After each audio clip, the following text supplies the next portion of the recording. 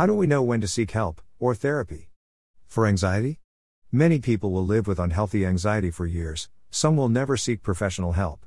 They'll find their own ways of managing their condition and, in their own view, it works for them. Please see the video below on seeing these behaviors in action. The ways of coping with anxiety are called safety behaviors.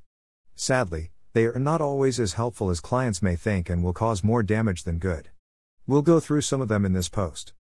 There are two main safety behaviors clients use, and we will set an example of delivering a presentation to a group of people at work. If the presenter suffers from what we call a performance anxiety, he or she will employ one or both possible safety behaviors. 1.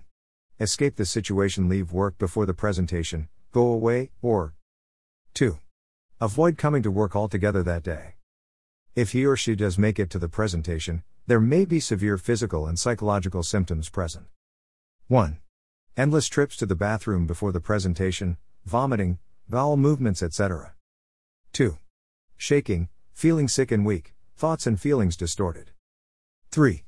Inability to face anyone, hide away, contemplating escaping the situation as a way of managing anxiety. 4. Make excuses as to why he or she can't do the presentation, avoidance. Or he or she will give the presentation, but won't recall any of it because he or she felt so ill. Download my free anxiety management workbook. When the situation becomes like this for anxiety sufferers, and the anxiety and associated safety behaviors / physical and psychological symptoms present themselves a couple of times a week, it's time to seek professional help. Some clients will successfully deliver on other variations of meetings and presentations, thus believing they do not have a problem. But if they can't manage certain situations without unhealthy anxiety kicking in, they do. Cognitive behavioral therapy tools and techniques that I present to clients during my anxiety recovery programs equip them with powerful anxiety change, manage and control techniques.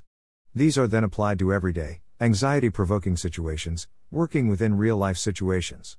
We add many life and business coaching tools as well, to give you clear structure and plan for the future.